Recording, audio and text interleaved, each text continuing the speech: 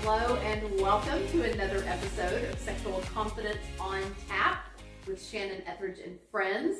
Today I have another new friend that I've gotten to spend 4 whole days with here in my home in Springfield, Missouri. We are at the Blast Next Level live event, and women have been sharing their stories and what they're passionate about coaching on or writing about or speaking about. And when Teresa shared her story, just snippets of her story with us over these past few days, I knew I wanted to have her on. So meet Teresa Janzen. She actually is a missionary in South Sudan who has flown over the United States to do some visiting of family and my guess is donors and things of that nature, because I know that that's what a missionary's life consists of. I was a missionary for 7 years as well. And so I was honored when she chose to take an extra week to spend this time with us. So in a previous episode, we talked with Suzanne Moore about her experience with not letting the past bleed into current or future relationships as a single woman. But Teresa's story today is really about not letting a past marriage bleed over into a current marriage. And I know that there are many of us who are on a subsequent marriage. I'm not even going to say a second marriage, because I realize that there are many people that stop keeping count, and there's no shame in that, because sometimes you make a wrong choice. Sometimes you choose out of insecurity or anxiety about the future or financial need, and that often winds up coming back to bite us on the butt. So shaking those relationships off and moving forward toward a healthier future is sometimes a necessary step in our growth as individuals, as women, as Christians, if you ascribe to that paradigm. But Teresa, tell us about, well, how long have you been married in your current marriage? We just celebrated our 17th anniversary. Okay. And your previous marriage lasted how long? 14 years. Okay. And we had 4 children in that marriage. Oh, wow. Okay. And so how many years in between that first and subsequent marriage? 4 years. Okay. And so you had shared with me during our pitch time where we talked about what topic would we discuss on your show if we were to be a guest. You wrote an incredibly riveting little snippet of your personal testimony. So talk to us about your naivety that you started out life with. You know, I feel like I'm almost cliche in so many ways, because I was this small town girl, church girl, youth group girl, you know, all of the stereotypical stuff. Went to Bible college, and at a very, young age, I was 17 when I went to college, out of state, and I met this older guy from the city, rode a motorcycle, I didn't even know at the time he had been married and divorced, and I didn't know that, but I wasn't ooh over the married and divorced. I was oohing over the fact that you didn't know it. Right, exactly. That was not part of his approach when approaching me, because he knew that I went to that Bible college down the road, and he found me an interesting conquest, actually. Okay. And so that's how the pursuit began. And, really, my upbringing in the church, I'm very grateful for. Let me start there. Okay. Right. But how big is this butt gonna be? We have some pretty big butts sometimes. Yeah. So it didn't prepare me for men in general, for dating, and definitely did not prepare me for the relationship that I would find myself in.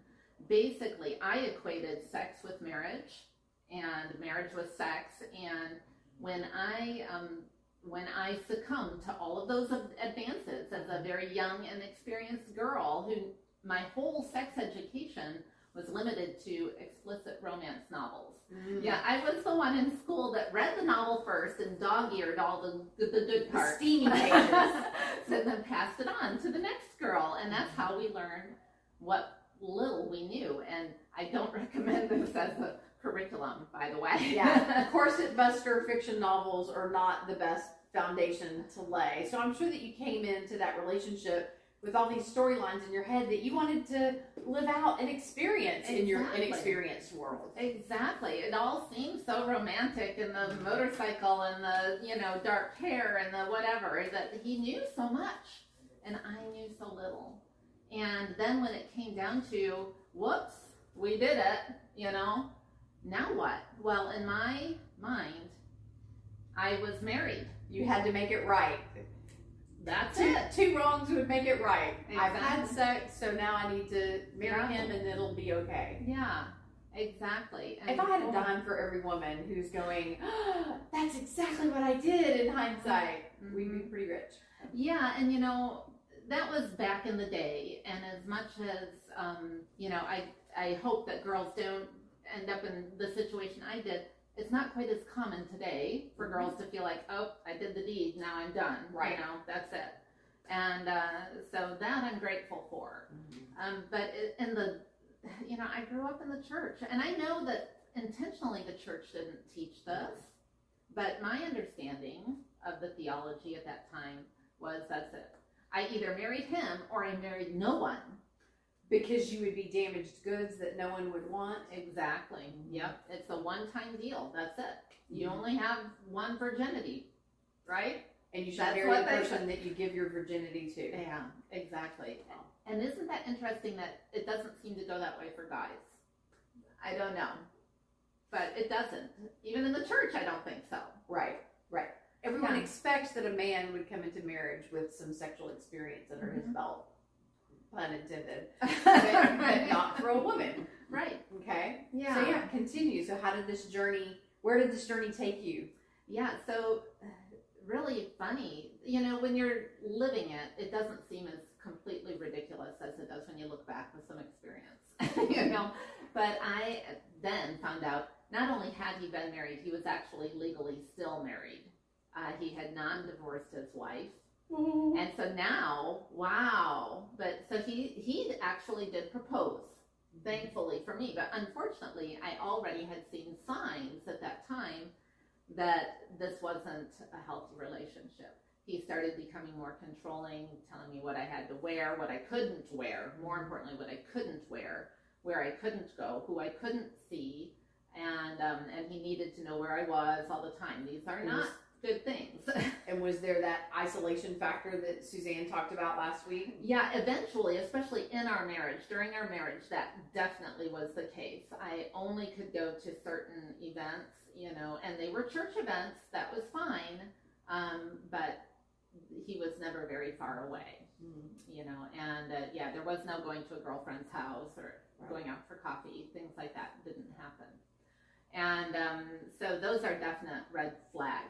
But again, in my doctrine that I had believed at the time, that was the role of the man, you know, is to guide and shape the household and to call the shots. But, you know, what happened sexually, I was not prepared for anything that would happen. And frankly, I didn't know what even could happen. I knew your basics, you know? And so when things started happening that I was like, what's that? You know? And there wasn't a timeout, explain this to me. Right. You know, it was help me understand what this represents to you. Right. And I'll tell you what it represents to me. And then we'll decide if we're going to do that or not. Right, yeah. Exactly. So you just felt so ill-equipped? Yeah, and things would actually happen, and I would go, what the heck was that? You know, I didn't know people did that, you know, and it was done. And I was just shocked, you know? And again, that's not a healthy And what was his sign attitude what was his attitude toward you in your naivety? Yeah, well, actually, I think he kind of enjoyed that. I think he kind of enjoyed the schooling aspect, except it wasn't educational, you know? But the more resistant I became, the more aggressive he became. Okay. And so the more I said, wait a minute, you know, the more he was like, we're moving forward. Okay. And it became really quite bad. So pursuing turned into assertiveness and it evolved into aggression. Yeah. Okay. Exactly. How did you handle that aggression, Teresa? Yeah, so I really just tried to block it out, you know, and just blank it out. And eventually that turned into, you know, a glass of wine before bed because that would help take the edge off, 2 or 3, you know, or more. And that's just how I faced going to bed at night. So you developed a dependency on alcohol in response to your anxiety about most sexual things. Yeah. That your husband didn't know how to invite you into, but rather was expecting you. Right. So you were being voluntold what to do? Exactly. In bed? Mm-hmm. Okay. Exactly, yeah. And again, back in my mindset, I'm the wife, which it's my job, right? No, it's not. No, it's not. But that was where I was at the time. That was your upbringing. Right, exactly. And it wasn't anyone's intentional teaching to me. Mm-hmm. It maybe was a lack of teaching and my own something. I don't know. That was the big picture of the dots that you had connected. Yeah. In the way that it was the only paradigm you had. Exactly. Okay. Yeah. Continue. And so eventually, it was actually someone in the church though who noticed that something wasn't right in our relationship. And she found a quiet time in the back of the church kitchen. And I remember that day, we were actually in the pantry of the church kitchen. And she said, "Are you okay? Because something doesn't look right." Ooh. And sometimes today I think about looking around the church, and do we sometimes see something that doesn't look quite right, but we don't want to get involved. We don't want to ask. But that woman being brave enough to find a quiet, safe spot in the back of the church pantry to ask me if everything was okay. And I don't even know where I found my voice that day, but somehow it was a miracle that I told her, "It's not all right. Things aren't all right." And so then it was the church who actually arranged to really take me in and help me get out of that situation. And that was a long process. But I love hearing positive stories about the role that churches can play. Exactly. What a beautiful picture. I can totally envision that woman and how her heart was probably aching for you and her red flags going off before she ever finally spoke up. Mm-hmm. Yeah, be that kind of woman in church. Be that kind of friend. Be that kind of sister. Yeah. And so it really gives me hope that the church can play a positive role. Sure. And that's the role I want to play. And if you hadn't been involved in the church, who would have seen this? Who would have recognized it? So church is probably one of the few places that he didn't control or keep you in isolation. Is that a correct assessment? Right. We were always there because that's where you're supposed to be. But I think he really pretty trusted that I wouldn't break confidence. And I don't know why I did that day, but I did. Yeah. And so how did things evolve from there? Yeah. So we did, we went through a separation. We tried to reconcile at one point in time. And, again, I still had messed up theology. Mm-hmm. And eventually he had an affair with a younger woman. And instead of me being devastated, I said, "Woohoo! So looking through the pages, where is the legal out? Where's my free jump ship pass?" Yeah. And you know what? Isn't that sad? It's sad. It's sad because I know that God did not design me for that and did not design marriage for that. Right. And divorce, staying married doesn't mean a marriage isn't broken. And being divorced isn't the unforgivable sin either. Yes, and I love how Leslie Bernick's books, The Emotionally Destructive Marriage, The Emotionally Destructive Relationship, has really kind of moved us beyond that mentality of, but adultery is the only valid reason for divorce. No, abuse is a very valid reason for divorce. And so what kind of anxieties did you have about leaving marriage and entering into a season of singlehood where you basically had to start over? Like it is the most leveling experience in a person's life to go through either the death of a spouse or a divorce from a spouse, because your identity has been so tied up in connection with that person. Right. So how did you cope with that next season? Yeah, it was very difficult because all of a sudden I'm a single parent. I am unemployed. We owned our own business. And so I have no job. I have no income. I have 4 children. And so I moved home to my mother's basement and back to that small church where I grew up. Really interesting. And you know what? The church had grown up a little bit too over the years. And or maybe it was my perception of the church or my understanding of the church. I don't know, but either way, we had all kind of matured along this journey. But I was still figuring things out, and you know, it was getting my first job, and it happened to be a job in ministry, which I did not think was possible. I thought I was completely disqualified from ever serving in ministry. And I know that none of the story sounds like a story that leads to someone becoming a missionary. But, and I know you have a very wide audience of people, but this is my story of, and my understanding of God's grace in my life as it's been demonstrated. So do I remember correctly that someone approached you with this ministry position and suggested that you would be a good fit for it, and you were surprised? Yeah, exactly. I had actually applied for a job as a church secretary in the little church where we were attending, and the pastor called me and he said, well, we've decided to keep the temp that we've had, and but I think I know a position that's better for you. And I just remember holding that phone and saying in my mind, what could be better, because this was the only thing that was possible. You know, I didn't see anything else even being possible because I'm just destroyed. And he said, you would be completely bored as a church secretary, but I have a leadership position in a small nonprofit that's looking for an executive director.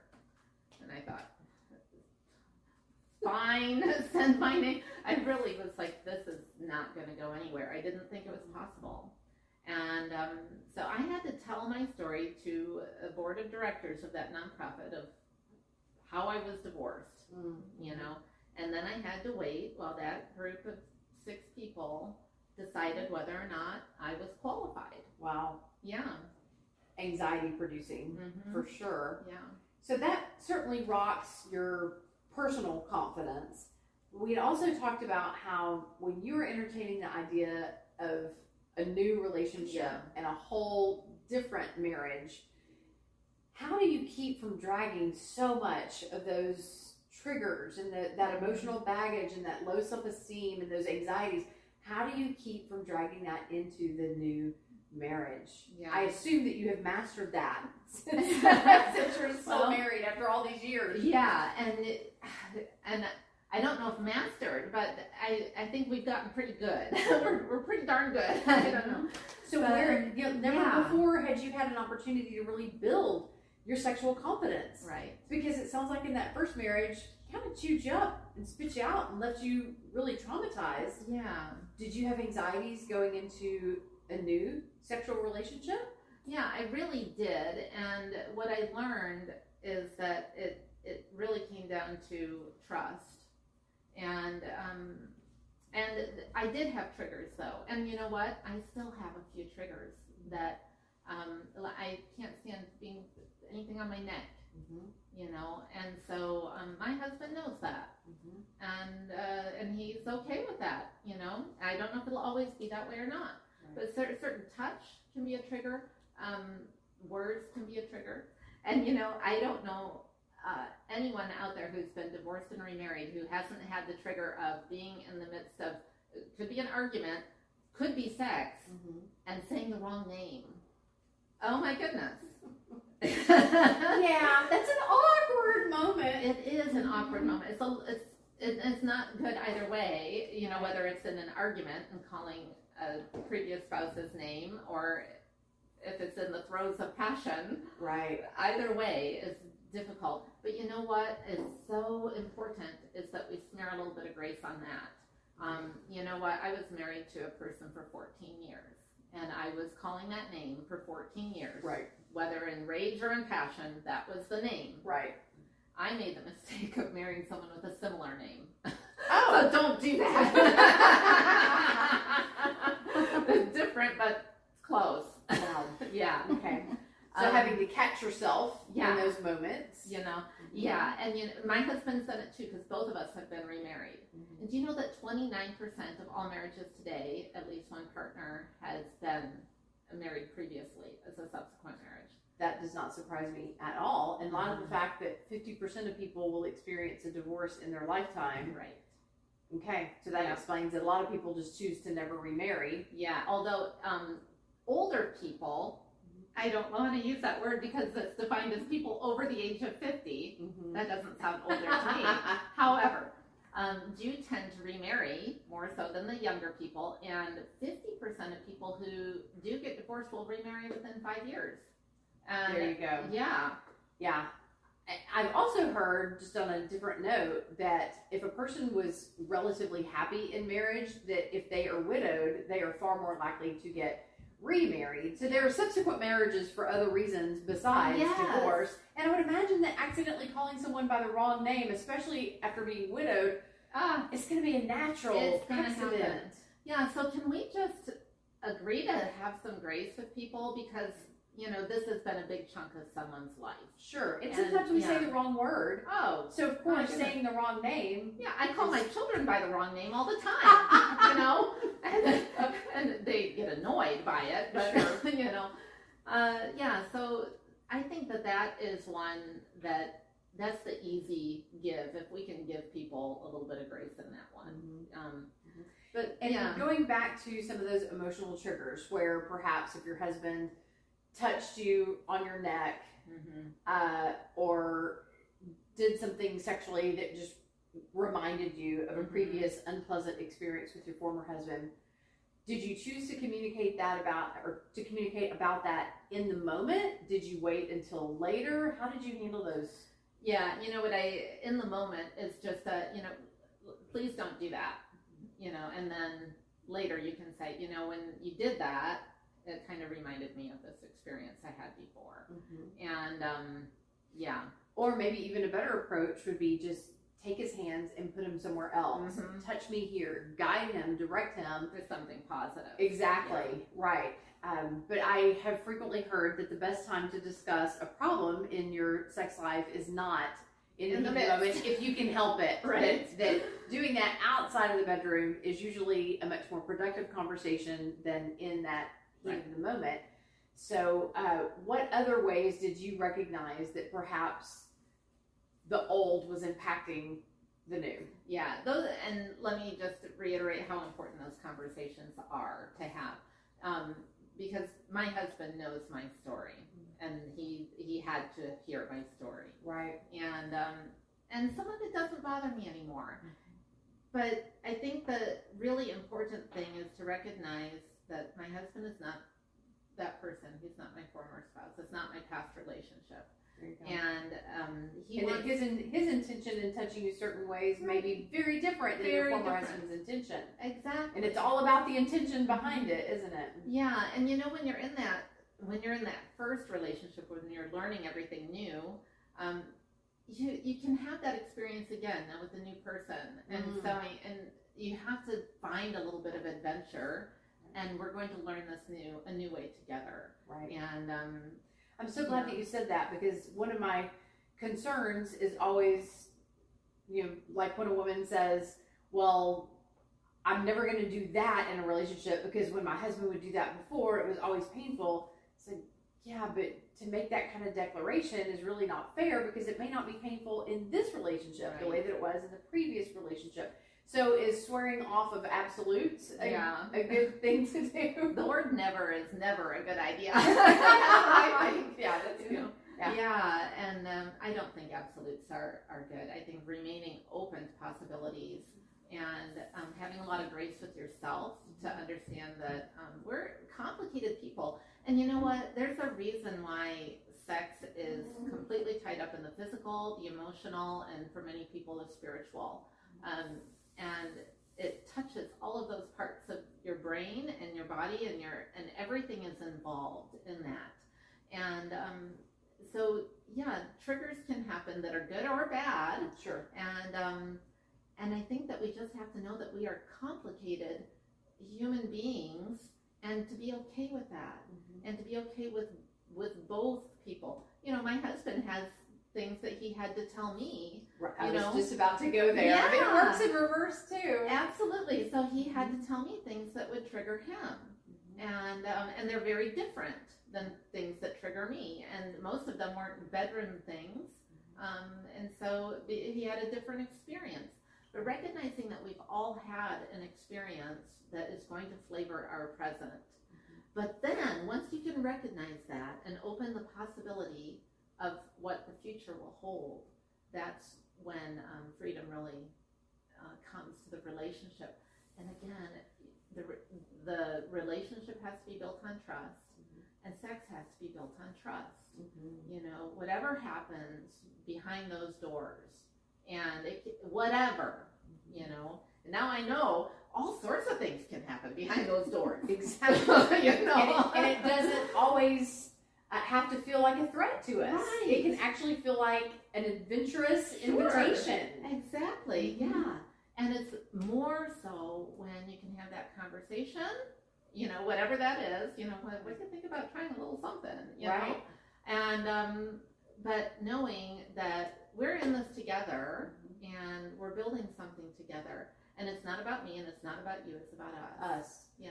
And that's a totally different entity than what you had before with a different person.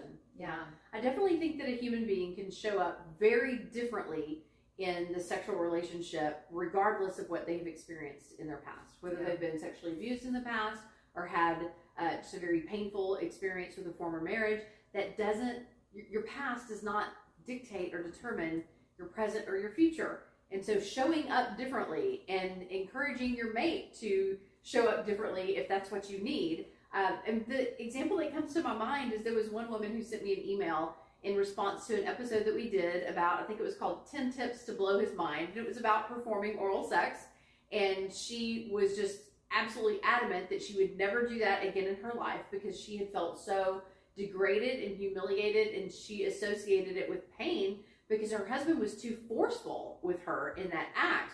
But then a few months later, she got remarried, and she said, I am shocked at how listening to that episode really helped me open my mind to the possibility that it wouldn't have to be that way if I'm just intentional about communicating to him.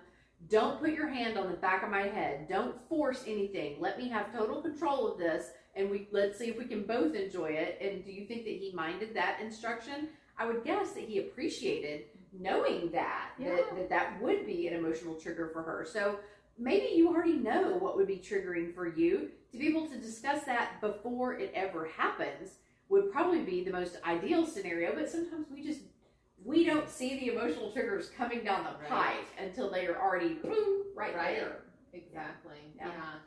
Yeah. And I think just knowing that triggers are normal too, and it's a biological response oftentimes to something that has happened before, and they're not all negative either, right? You know, and just having some, I think, grace with people, with each other, and figuring it out and calling that an adventure. You know?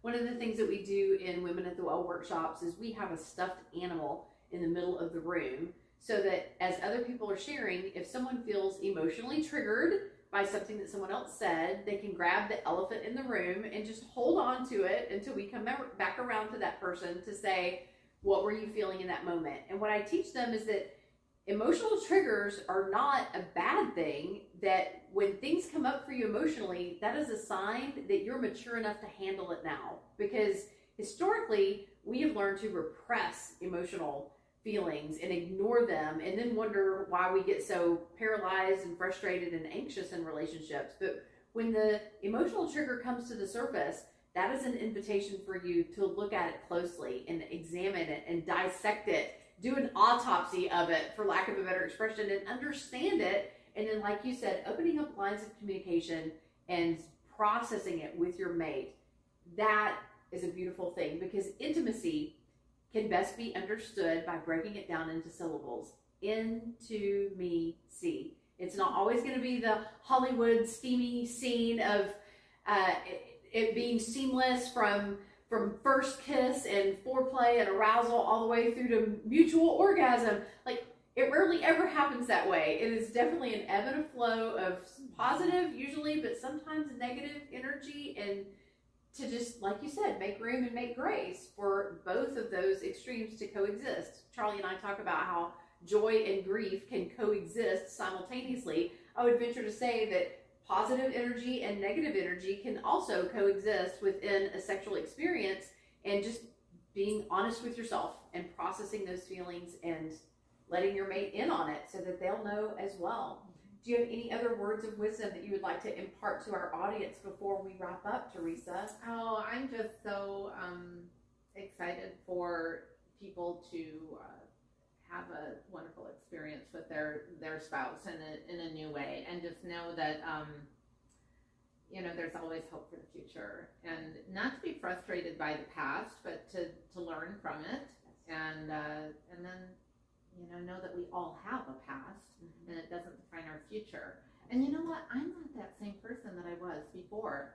It's almost like it's a different person, and that's okay. That's the beauty of middle age, I think. Oh, yeah. That we look back at that 30-year-old girl or even that 40-year-old girl, and we go, wow, we're not that girl anymore. And we learn to blossom. Yeah, and when you can walk in that subsequent relationship for a few years, then you are growing together now as new people, and the people that you were before in those previous relationships, that does begin to fade after a while, and those triggers are less and less, and as you have the shared experience together. Yes, it's kind of like time does heal most wounds. Not all of them, but if you give time a chance, you can certainly feel new feelings and develop new levels of confidence. And that's what we wanted this conversation to do, is to remind all of those of you in subsequent marriages, or maybe you might find yourself in a subsequent marriage someday, that if emotional triggers come up for you, if things from the past try to come back to haunt you, you don't have to let it totally destroy your confidence. Know that it's normal. Give yourself some grace. Be open with your mate, and cultivate a new relationship in this new era of your life. Teresa, thank you so much for taking the time to join us. If you would like to chime in on the conversation, just dial 32130 on tap and leave us a voice message. If you would prefer to have your voice distorted, we have the power to do that. Or if you would rather just email us at ontap@shannonethridge.com, then I would love to hear your comments and your feedback and your suggestions for other topics that you would like for us to cover here on Sexual Confidence on Tap with Shannon Ethridge and friends. And so we love you for listening, and we thank you for tapping on us.